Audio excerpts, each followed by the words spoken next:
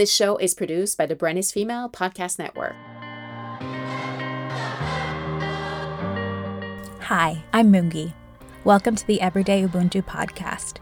Ubuntu is known as Africa's gift to the world. It's the philosophy that highlights our common humanity and the idea that we are all interconnected. Social justice is in my genes, with my family being very active in the fight to end apartheid, and my grandfather, Archbishop Desmond Tutu, heading up the Truth and Reconciliation Commission. This show is about what we can learn from the human experience when we realize we are interconnected and acknowledge each other's point of view. The Ubuntu way of life has brought my life so much value and learning, and I hope it can bring you the same. If you like today's episode, hit subscribe, give the show a review, and join me as I talk to amazingly inspiring guests who are on a similar journey, fighting for justice and learning along the way. Today I am interviewing Nontombi Naomi Tutu. Reverend Tutu is my mom and associate rector at All Saints Episcopal Church in Beverly Hills. The challenges of growing up Black and female in apartheid South Africa have been foundational in her life and her activism. She was educated in Swaziland, the US, and England, and her career path has seen her be a development consultant in West Africa and a professor at the University of Hartford, the University of Connecticut, and Brevard College. She has a master's degree in international economic development and 4 honorary doctorates. In addition to being an ordained clergy member, she is also a public speaker and human rights activist. Her introduction will never do her justice, so here's our conversation. So I'm going to jump right in. Okay. You've said that your resume is not a full explanation of who you are as a person, so I want to ask you what is missing from it that you think people should know about you. So, the resume really just says what your education and what jobs you've had. It doesn't tell the story of who you are as a person. It doesn't talk about, how you got sick, in my case, how I got sick as a little child because my parents were living in a garage when my dad was a curate in Benoni, and that's how I ended up living with my grandparents, and that's how it ended up that my family moved to England without me. It doesn't talk about the fact that I went to boarding school at 6.5 and how that impacted who I became, that for a lot of my life I refused to cry because that was how you kept your sanity and your place in the community in boarding school is you didn't cry. You didn't cry when your parents left. You didn't cry when the teachers hit you. You didn't cry when people teased you. So that, so that's the kind of thing that I'm saying that, when somebody looks at my resume, those kinds of stories don't appear. It doesn't tell you about the magic that was my grandmother's, my paternal grandmother who was, as we say in South Africa, usofti. So she was so soft and cared about everybody and didn't want anybody's feelings hurt, and how important it was for me that she was a part of my life. Or my maternal grandmother, who was a single mother and who gave her children opportunities that she had never had and that they should not have had as children of a single mother domestic worker. And that what it meant to me to see this Black woman in South Africa who lived in when I first was aware, lived in a one-roomed place with her son and was working in a white people's home as a domestic worker, and taught me about carrying yourself with pride and dignity and being aware of who you are as a woman in the world. How did growing up in South Africa and witnessing the fight against apartheid and your father's involvement in dismantling it shape your view of activism? I think the main thing that growing up under apartheid really taught me, and the way it shaped my view about activism and the struggle for human rights, was that I was clear very early in my life that all struggles for justice were connected. And that, so seeing people like my father, like just seeing in our community that as people struggled against apartheid, they celebrated the struggles of people around the world, the anti-colonial struggle in the rest of the African continent, that as nations became independent, it was a victory for us, even though we were still under apartheid, that we looked at the civil rights movement in this country, and as acts were passed in the United States that changed the way that Black people were not allowed to vote, that gave access to Black people for educational opportunities, for financial opportunities that they had not had under Jim Crow. That though seeing those kinds of actions for me felt like victories for me, because the people that I looked up to looked upon them as victories for our struggle. And so I guess that is partly, I hope, what I taught you and your siblings, that, I have chosen where I am going to put my energy in this struggle. I expect you to put your energy somewhere in the struggle for human rights, but I don't really care where you put your energy, because I believe in the connectedness of all the movements for human rights. So that when you chose Palestine as the place that you were committed to, I was happy, because to me, the lesson of apartheid had then been passed on to you, that the liberation of the people of Palestine is part and parcel of the liberation of the people of South Africa. So that's one, is that all of the struggles in the world that are about human dignity, justice for all human beings, access for human beings, that all of them are connected.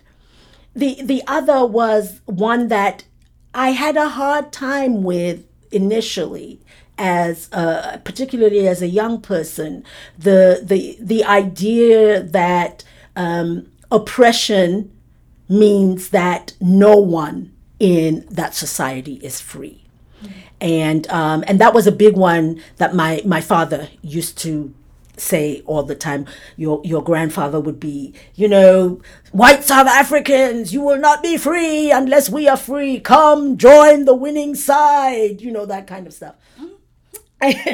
But also, but clearly in the struggle against apartheid, that was the foundational thing that everyone was saying, So President Nelson Mandela said that at his trial, that his opposition is to the oppression of anyone, and that under apartheid, no one in South Africa was free. And I say it took me a while to understand that, because if you looked on the surface, clearly white South Africans were and continue, in a large part, to live a wonderful life in a country where the vast majority of people were struggling not just for political freedom, but for the economic benefits that accrue to full citizens. So you mentioned, where you chose to put your energy when you were younger. Did you think that, your activism would be where you put your energy and it'd be a lifelong journey? Or did you think, I'll be a banker or a lawyer or something like that? So, well, I thought that it's not a separate thing, right? So my undergraduate degree and my first master's are in economics and development economics. So banker, okay. I was not a banker. I was an economist, which is a different thing, ma'am, excuse you.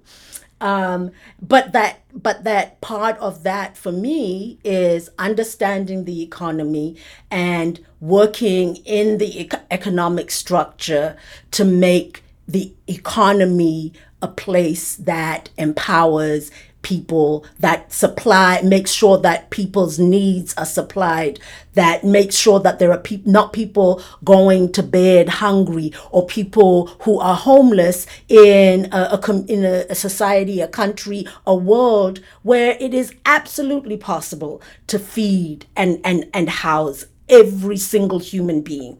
And so for me, initially, I thought that was where I wanted to put my energy in this struggle, was in the economic sphere of the struggle. But I quickly realized that I'm really not an economist. So pivoted very quickly away from that. Not very quickly, but pretty quickly. What did you pivot to? So I thought I was pivoting to social activism, particularly around gender issues, and in particular gender-based violence. That was a personal area of commitment for me, out of my own lived experience as having been in an abusive relationship. And then clearly also, as a Black woman, I could not separate my femaleness from my Blackness. And so quickly became, in my own view, a race and gender activist. And I tell people all the time that, and I'm very clear that might appear as a selfish activism because I am clearly a Black woman. And yet, for me, it is a foundational activism, because my experiences as a Black woman and a Black female child in South Africa, in England, in the US, in France, anywhere I was, were foundational and limited because I was a Black female person.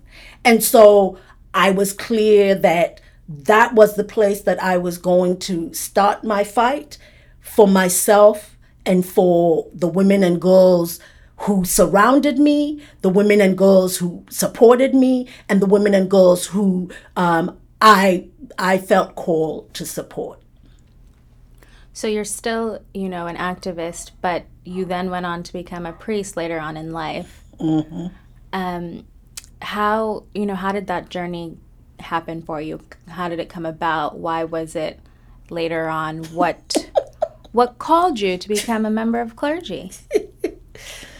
So, actually the first time that I felt a call to the priesthood was very soon after I finished my first master's. So I was about 24 when I felt a call to ministry. And what stopped me from following that call was that I had grown up my whole life being told how much I looked like my father. And so I was like, people keep telling me about, I have his nose, so no, I don't want his job. I don't want to be a mini Desmond in my work space as I am in my physical appearance. And so I really fought that call to ordination from the time I was 24. I had a number of times when the call felt really strong, and I just was stronger. I was like, no. Like, Holy Spirit, you must have got lost. Okay. You're at the wrong address. This is not what I'm going to do. This is not. And at the same time feeling very called, but feeling that no, there is no way I want people to say that I'm following in my father's footsteps. And I think that, in my 20s and 30s, I really did feel that already in most things I was introduced as the daughter of, right? And so now the reverend daughter of the reverend, oh no, that's not going to work for me. And so didn't have, I think, the sense of myself and the call to priesthood as being about me in the way that I feel it now. And that, my father has done what he was called to do. He has lived his life, right? He has lived his call. He has done what his call has called him to. And so, yeah, that's a weird place to put it. But anyway, that he's lived his call. And so how can I let his living his call stop me from listening to my call? And so by the time you're 50, it's kind of like, hey, if I've been the daughter of all these years, I'm going to continue to be the daughter of, so I might as well do what I feel that my spirit is being called to. And there's a freedom in being older like that, whatever people want to say, oh, you're following in your father's footsteps, I still say, no, I'm not following my father. But, it's not like I'm going to go to bed stressing about the number of people who've said you're following in your father's footsteps. So then what would your advice be for people who may want to explore their spirituality but may not want to do that as part of the church? And I know a lot of people who the institutional church is not the place that they experience their relationship with God. And I think that is a challenge to us in institutional religion, that what is it that we are doing that is making people feel that rather than offering them a path to God, we are blocking their access and their relationship to God, or that we are teaching them a God who does not look upon them with absolute love and adoration. And to those people, I would say, live your spirituality. Be confident in your relationship with God, whoever you call God, whatever name you give God. Be confident in your relationship with God. I mean, there was a time when I stopped being part of the institutional church. And my father used to, Kulu used to call me all the time, heathen. You heathen. And now it's you who's the heathen. I am. So I'm so like, yeah, passing it on. But, and in that time, I did not feel that I was disconnected from God. And so what I would say to somebody who feels that they want a spiritual life, but the church doesn't offer them that place, the religious institutions don't offer them that space, I would say be confident. Be confident in a God who looks upon you and says, hey, you are good, and work from that place. That God created you in God's image and loves you and expects you to live in the world as someone who knows God's love, no matter that you are not affiliated with an institutional religion. So that's kind of what I'm doing. It is? I don't know. This one actually was sourced from a listener named Victoria Park, and she wanted me to ask, do priests have fun? Oh, well, some do. I mean, it's like every other life journey, that you choose how you approach that call, right? I mean, so I'm sure there are priests who live miserable lives, and I would say if that's the case, somewhere the connection with God has gone a little squiffy, because I don't believe that our God would have made this amazing world for us to look at, to be part of, for us to be in sackcloth and ashes all the time. But yeah, I have a whole set of friends who are priests, and we get together, we go out to dinner pre-COVID, we gather for drinks, we tell jokes. We tell jokes even in our sermons, and we make fun of one another, because even in the celebration of the sacraments, for instance, there are times when we mess up and we make fun of each other. We laugh in the middle of services, believe you. So yes, priests have fun, Victoria Parks.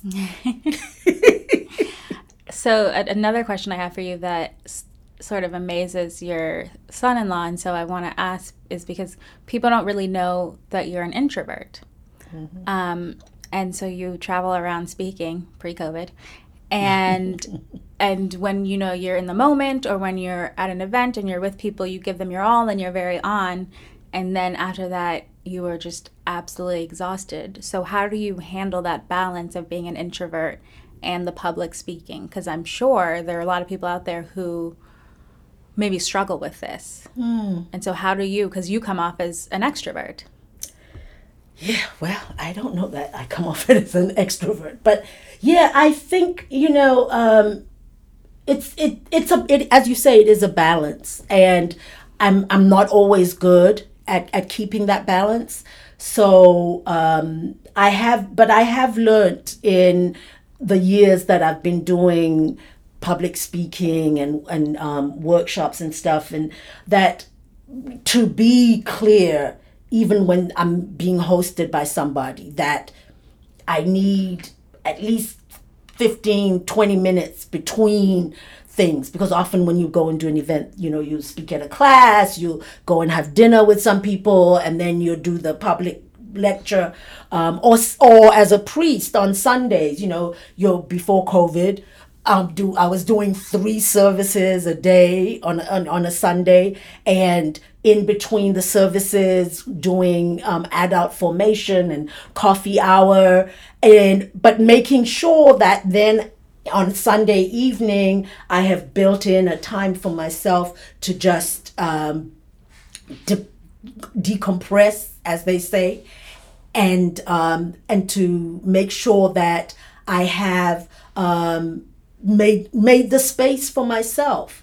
And interestingly enough, though, the study that many actors are introverts, and that there's a way in which the acting is a way to appear to be an extrovert without being out there yourself. And I think that maybe the same is true for clergy, at least, that there's a performative part about being a priest, and so you are up there, you're preaching, you're presiding, you are there with people at deaths, you're there with people at weddings, so times of great joy and also times of sadness, and you have to be 100% present for people at that time.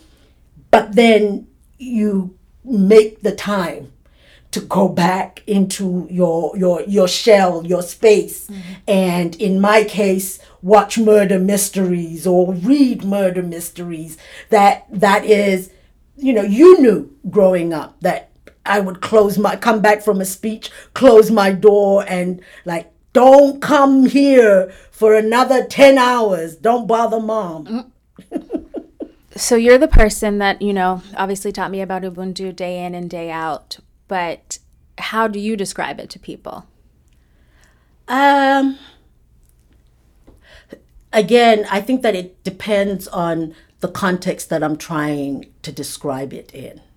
So when I'm talking to people who are asking, so how do you experience Ubuntu in your life, in your daily life? Everyday Ubuntu, let's say. I would say that, so the way that I was taught it by my parents and the way I tried to teach it to you all is that to remember that you cannot survive as a solitary human being. And that Ubuntu asks you to give credit to all those around you who have made you who you are.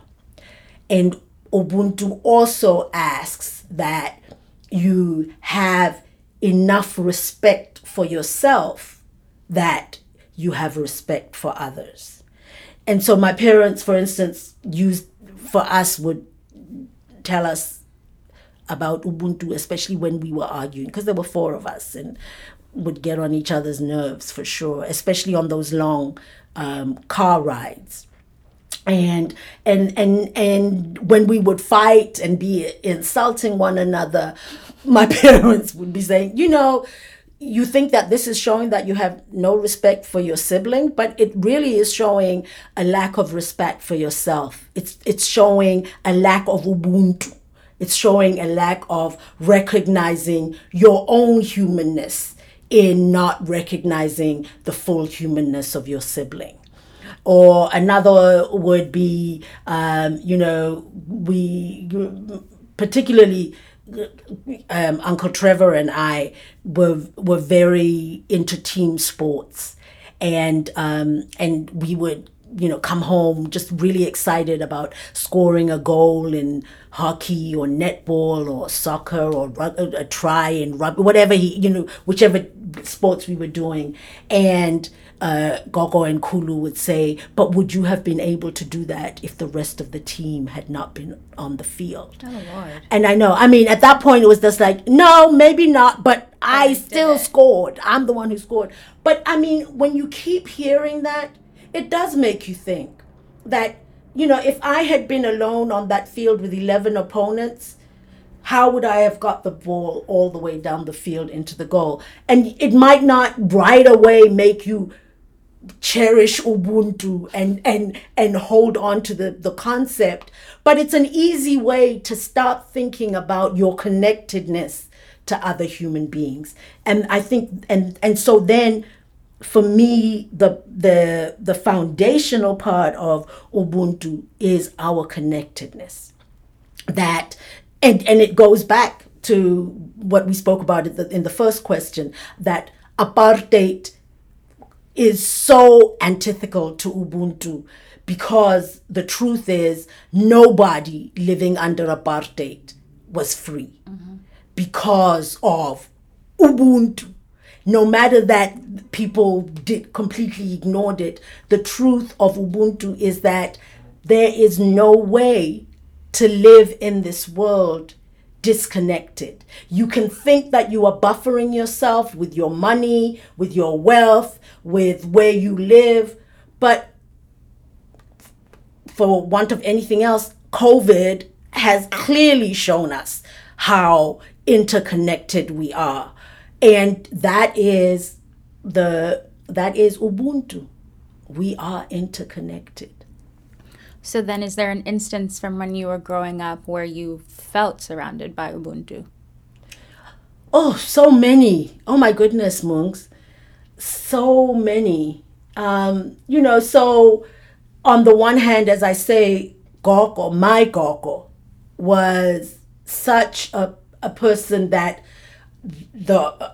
our home was a place that welcomed so many people and got to know people and be loved by people because my grandmother first loved them, right? And gave them that warmth. And so I felt like I had family extensively. And my parents did the same, that in our home, almost always there was somebody else living with us. And so I had big brothers, big sisters, people who cared about me because they were first cared for. So this idea of Ubuntu is this idea that, as you spread the connection, as you spread the care, as you spread the respect, it redounds to you and to those in your community.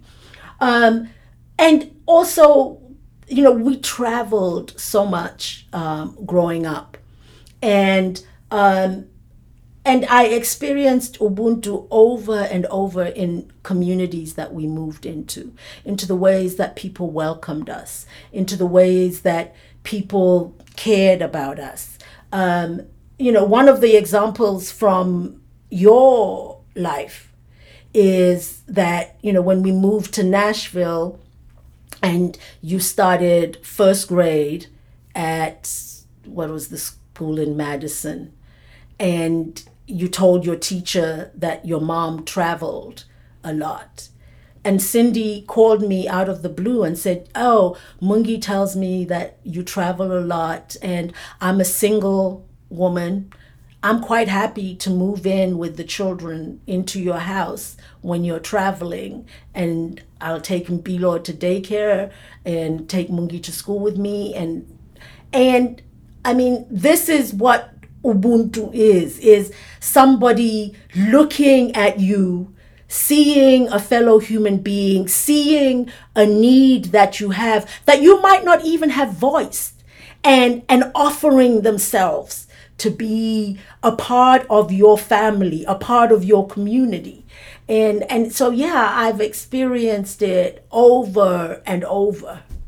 So sometimes it's helpful when children have loose lips. Yeah, don't try and cover that up now. Yeah. Mm-hmm.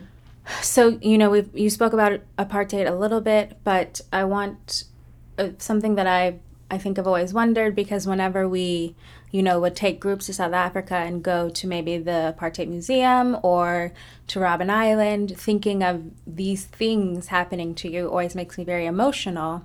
Mm. And so how did it affect your view of yourself and Black people, but also your view of white people? Mm. That's a good question. So, Yokulu used to say that one of the greatest sins of apartheid was that it ever made a child of God question whether they were fully a child of God.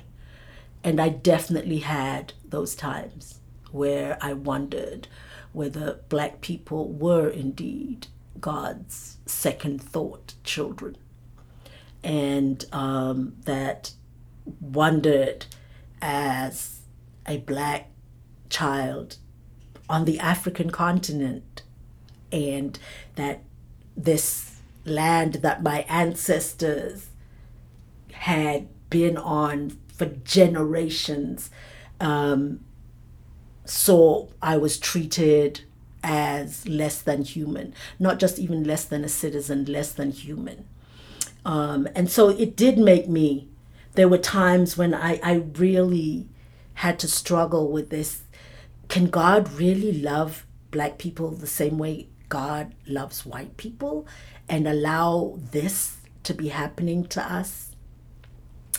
And I think part of what kind of turned it for me in a way, and this then goes to my view of white people, was listening as I was growing up to the gospel and to preaching, and to then wondering, how can white people sit in church and listen to the gospel and listen to what Jesus said, listen to the Hebrew Bible and listen to what the prophets were saying to the people of Israel about what God required of them, and yet go and put in place laws and policies that oppressed the African people on African land.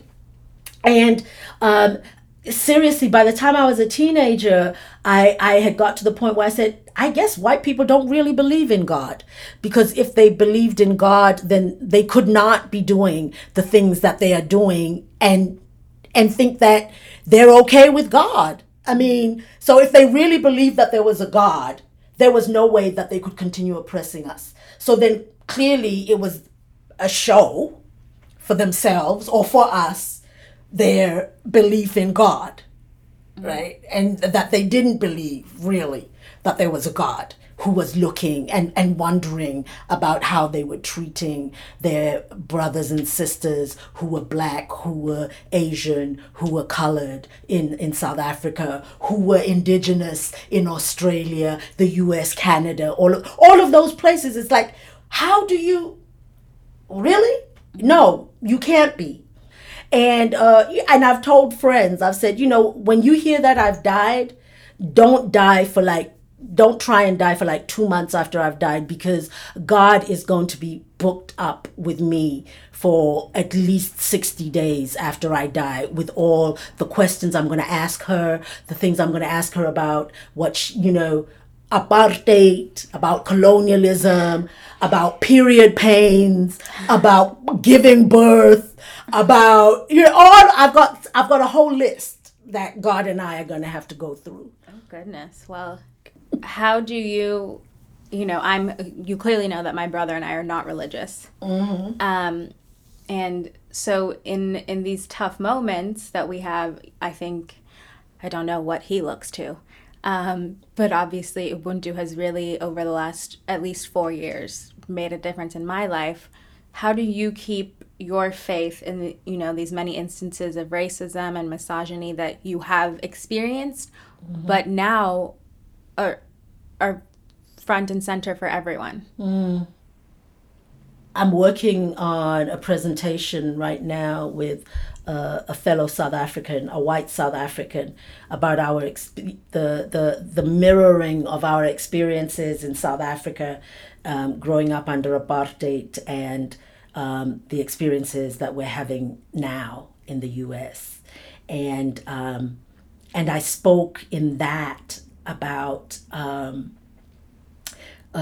night that President Mandela was declared the winner of the elections in South Africa in 1994, when you were a 2-year-old, and going out that night into the streets of Soweto, where, the celebration was just going, and I put you on my back and went with you out into that celebration. And I said, you might not remember, but I want you to be able to say, I was there. I actually participated.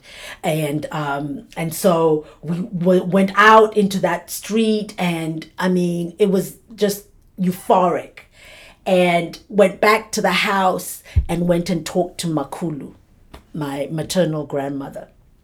And she was, just saying, my child, just look how amazing this is. I always believed that this day would come in your lifetime, but this is our amazing God that I've actually lived to see it. And it is that keeps my faith in times like this, is that my grandmother had faith that apartheid would end, that it might not end in her lifetime, but that she was working for her grandchildren and her great-grandchildren to have a better life. And it's that faith that I know is the faith of my ancestors from the time that the Europeans landed on the African continent and made Africans be seen as second, third, less than human class people. That line of ancestors who refused to accept, no matter what they were told, that they were less than in God's eyes, and struggled for that justice. And so that is the faith that I was then able to talk to you and Francis about in 2016, the day after the elections, to remind you of who you are, of who you come from, of what it is that our people have shown the world about God's plan for this that is God's creation. And and sometimes, I'm not going to lie, sometimes I hold on to that faith by the skin of my teeth, but I hold on to it because I know that a God who created a world and looked at everything that she had created, looked at the plants, the animals, the sea things, and even human beings, and said, it is very good. That God has no intention that any part of God's creation should be abused. And that our responsibility then is to be those who fight to end the abuse of God's children and God's creation. So then how do you also find joy in times like these? And again, I think it comes from my heritage, my community. I remember my first husband, who was American, being like really shocked, to put it mildly, that people at home celebrated and laughed and danced and sang and like in general? Yeah, just in general. That I think that he thought that when he would go to South Africa, he would find all Black South Africans just, so under the burden of apartheid that we just could not lift our heads, and that there was no joy in our lives. But there is a way that I have found more joy in Black South Africans. I have found more joy, not happiness, which I think is a different thing, happiness. But joy is like it's a core central thing. It is, again, to me, it is about knowing that you are made in God's image, knowing that you are of infinite worth, no matter what the world is saying, knowing that that you are part of God's intended creation.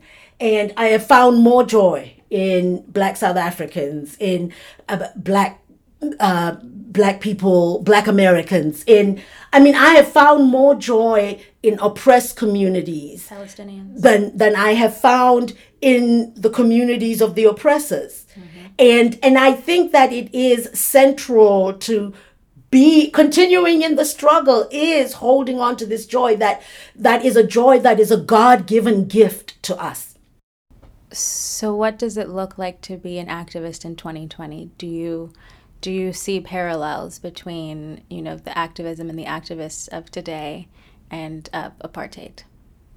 The anti-apartheid? Yes. When you look at, for instance, Black Lives Matter, and seeing predominantly young people leading that movement, that's so similar to the 70s and 80s in South Africa. Even this kind of thing that you hearing young people say, like, we are not our parents. Don't mess with us the way that you thought you could mess with the generation before us.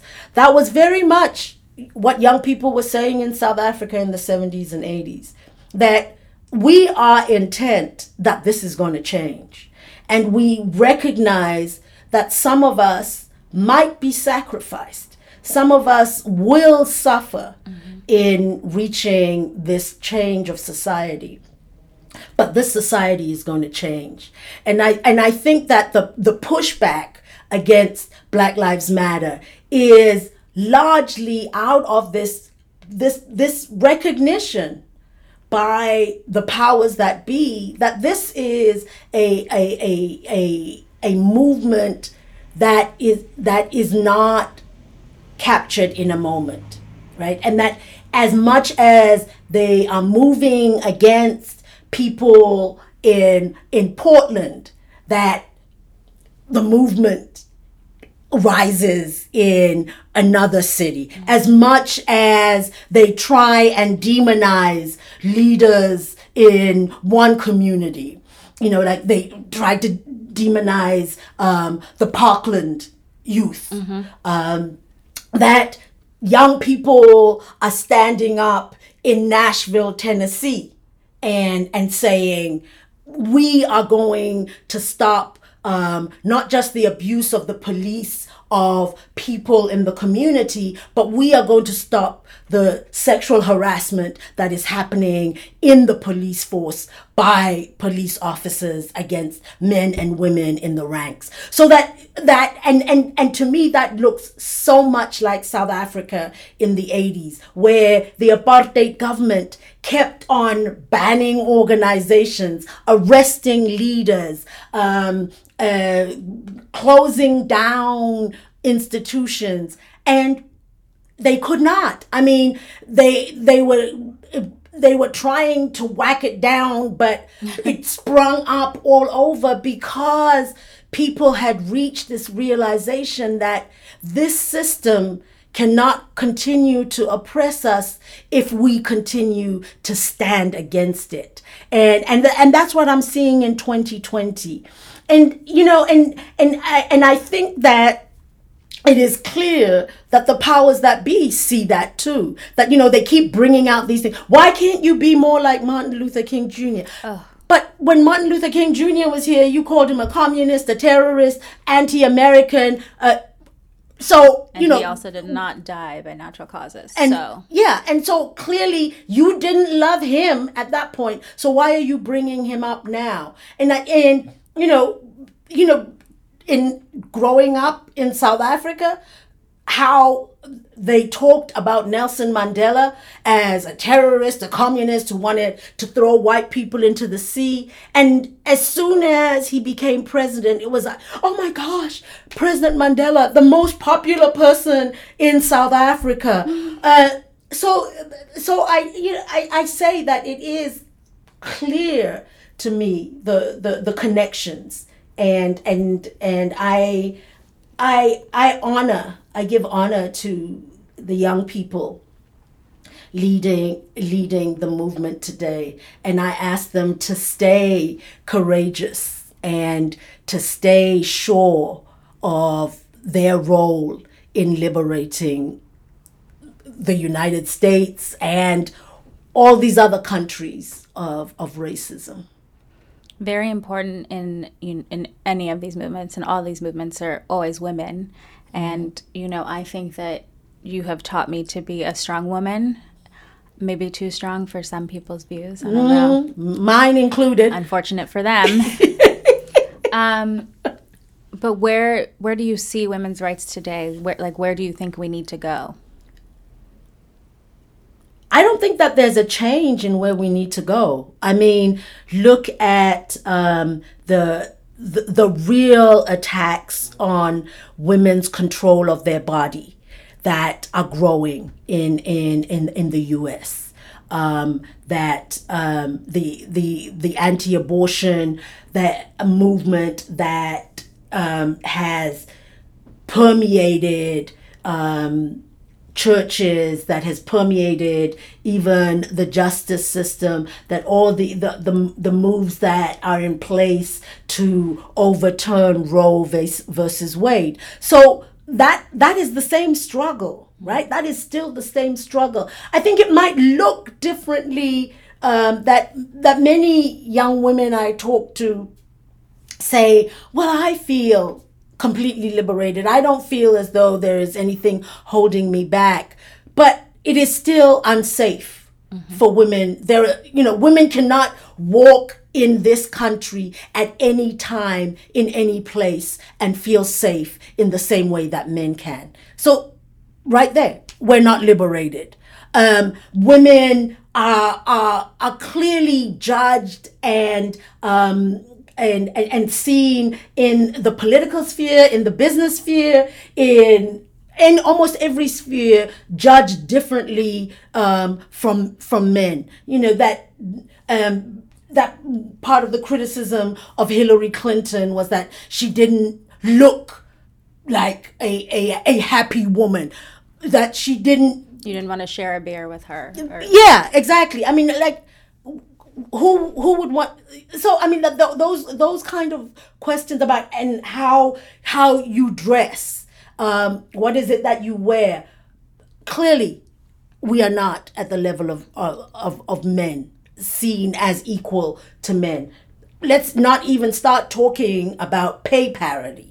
So for me, the movement for women is the same movement that my grandmother was in, and the places of most need or most obvious might not seem to be the same, but the foundations are the same. The places where we need to burrow down are the same. Access to education, that we are still having conversations about rape victims. Like, what was she doing there? What was she wearing? What had she been drinking? What? We don't have that conversation about men who are held up in their car or have their car carjacked, for instance. So clearly, we are not at the same level as men in people's perceptions about our rights to our very bodies. Mm-hmm. Is there a piece of advice that you could leave myself and my listeners with? Why are you laughing? A piece of advice that you could leave me and my listeners, my listeners and me. Okay, I won the Spoken English Award. Like, we don't need to fix my grammar right now. Can you? 10 years ago. Okay, advice.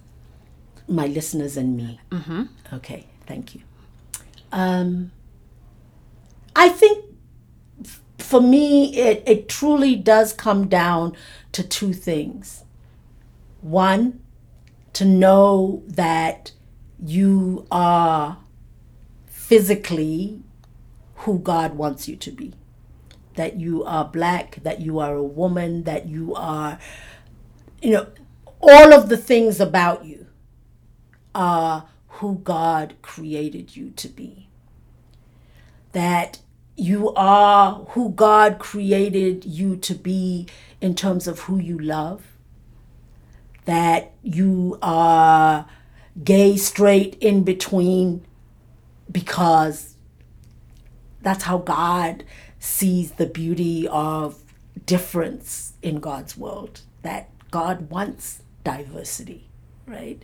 So that's the first, is that God has created you as an amazing human being. Live into that. And the second comes out of that God has created others as amazing human beings, and live into a respect for others.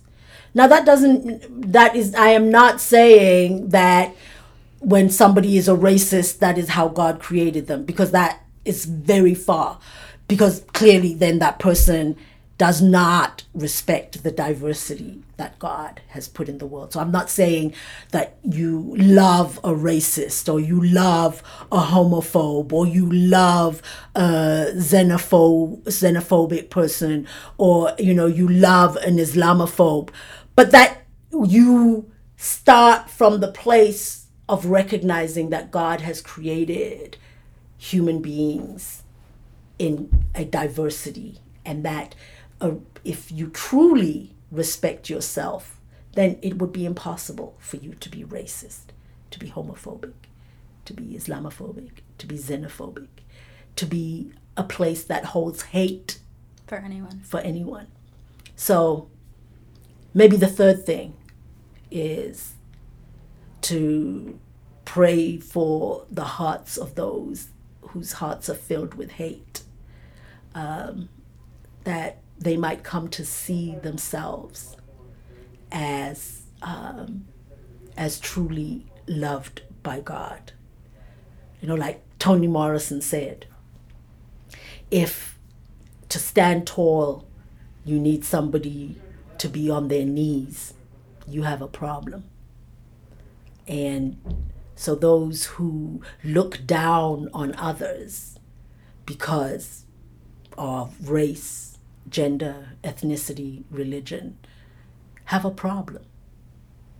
I'm only 5'2", so I don't look down on many people. And that's not my fault. And a half. That you're 5'2". And a half.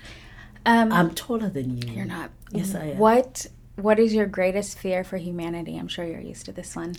And what kind of things do you practice to help stop that fear coming to pass?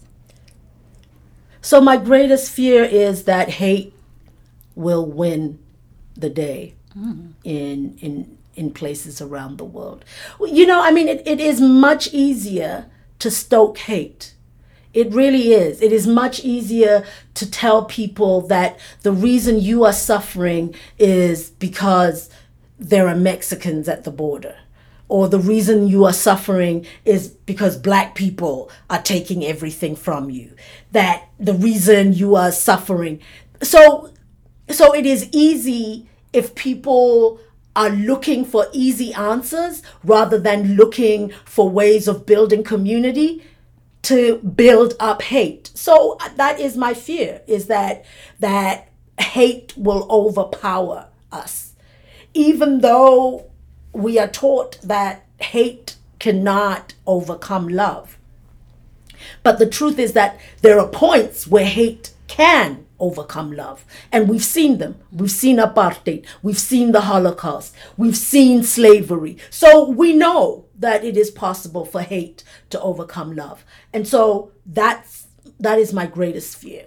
And what I do to, in my own small way, fight against that is to continue to try and teach myself and practice myself what I just told you about respecting myself, recognizing myself as God's creation, trying to respect others, praying that those whose hearts are filled with hate will find light coming into their hearts, showing them, and then to keep speaking about that, to say, this is not, there is no way that this is the way of God. No way.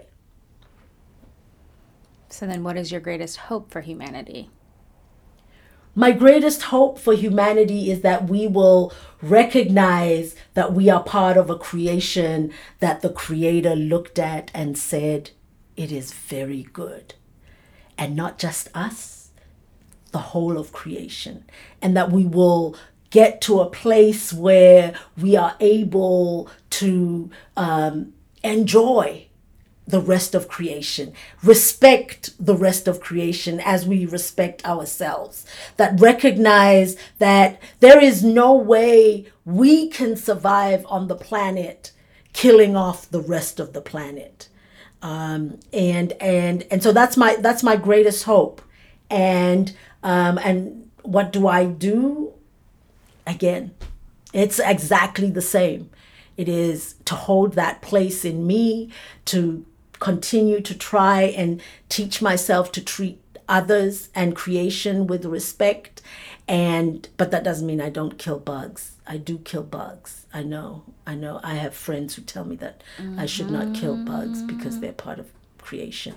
And so I had to make that confession. They're part of the environment. Oh my gosh. I know. But circle of life. But to work on that and to keep speaking when I get the opportunity to talk about that belief and encourage people to take those steps for themselves, to look at themselves as part of a wonderful creation. Thank you, Mommy. You're welcome, Mungi. Nompumelelo xabisiwe zuzo kuhle Marie Ngomane. I hope you enjoyed this conversation today, and don't forget to hit subscribe and give the show a rating and review wherever you enjoy your podcasts. Follow me at mungi.ngomane on Instagram. I'd love to hear from you and get your feedback on the show. I'll be back in a week with a new episode. Thank you for listening to Everyday Ubuntu.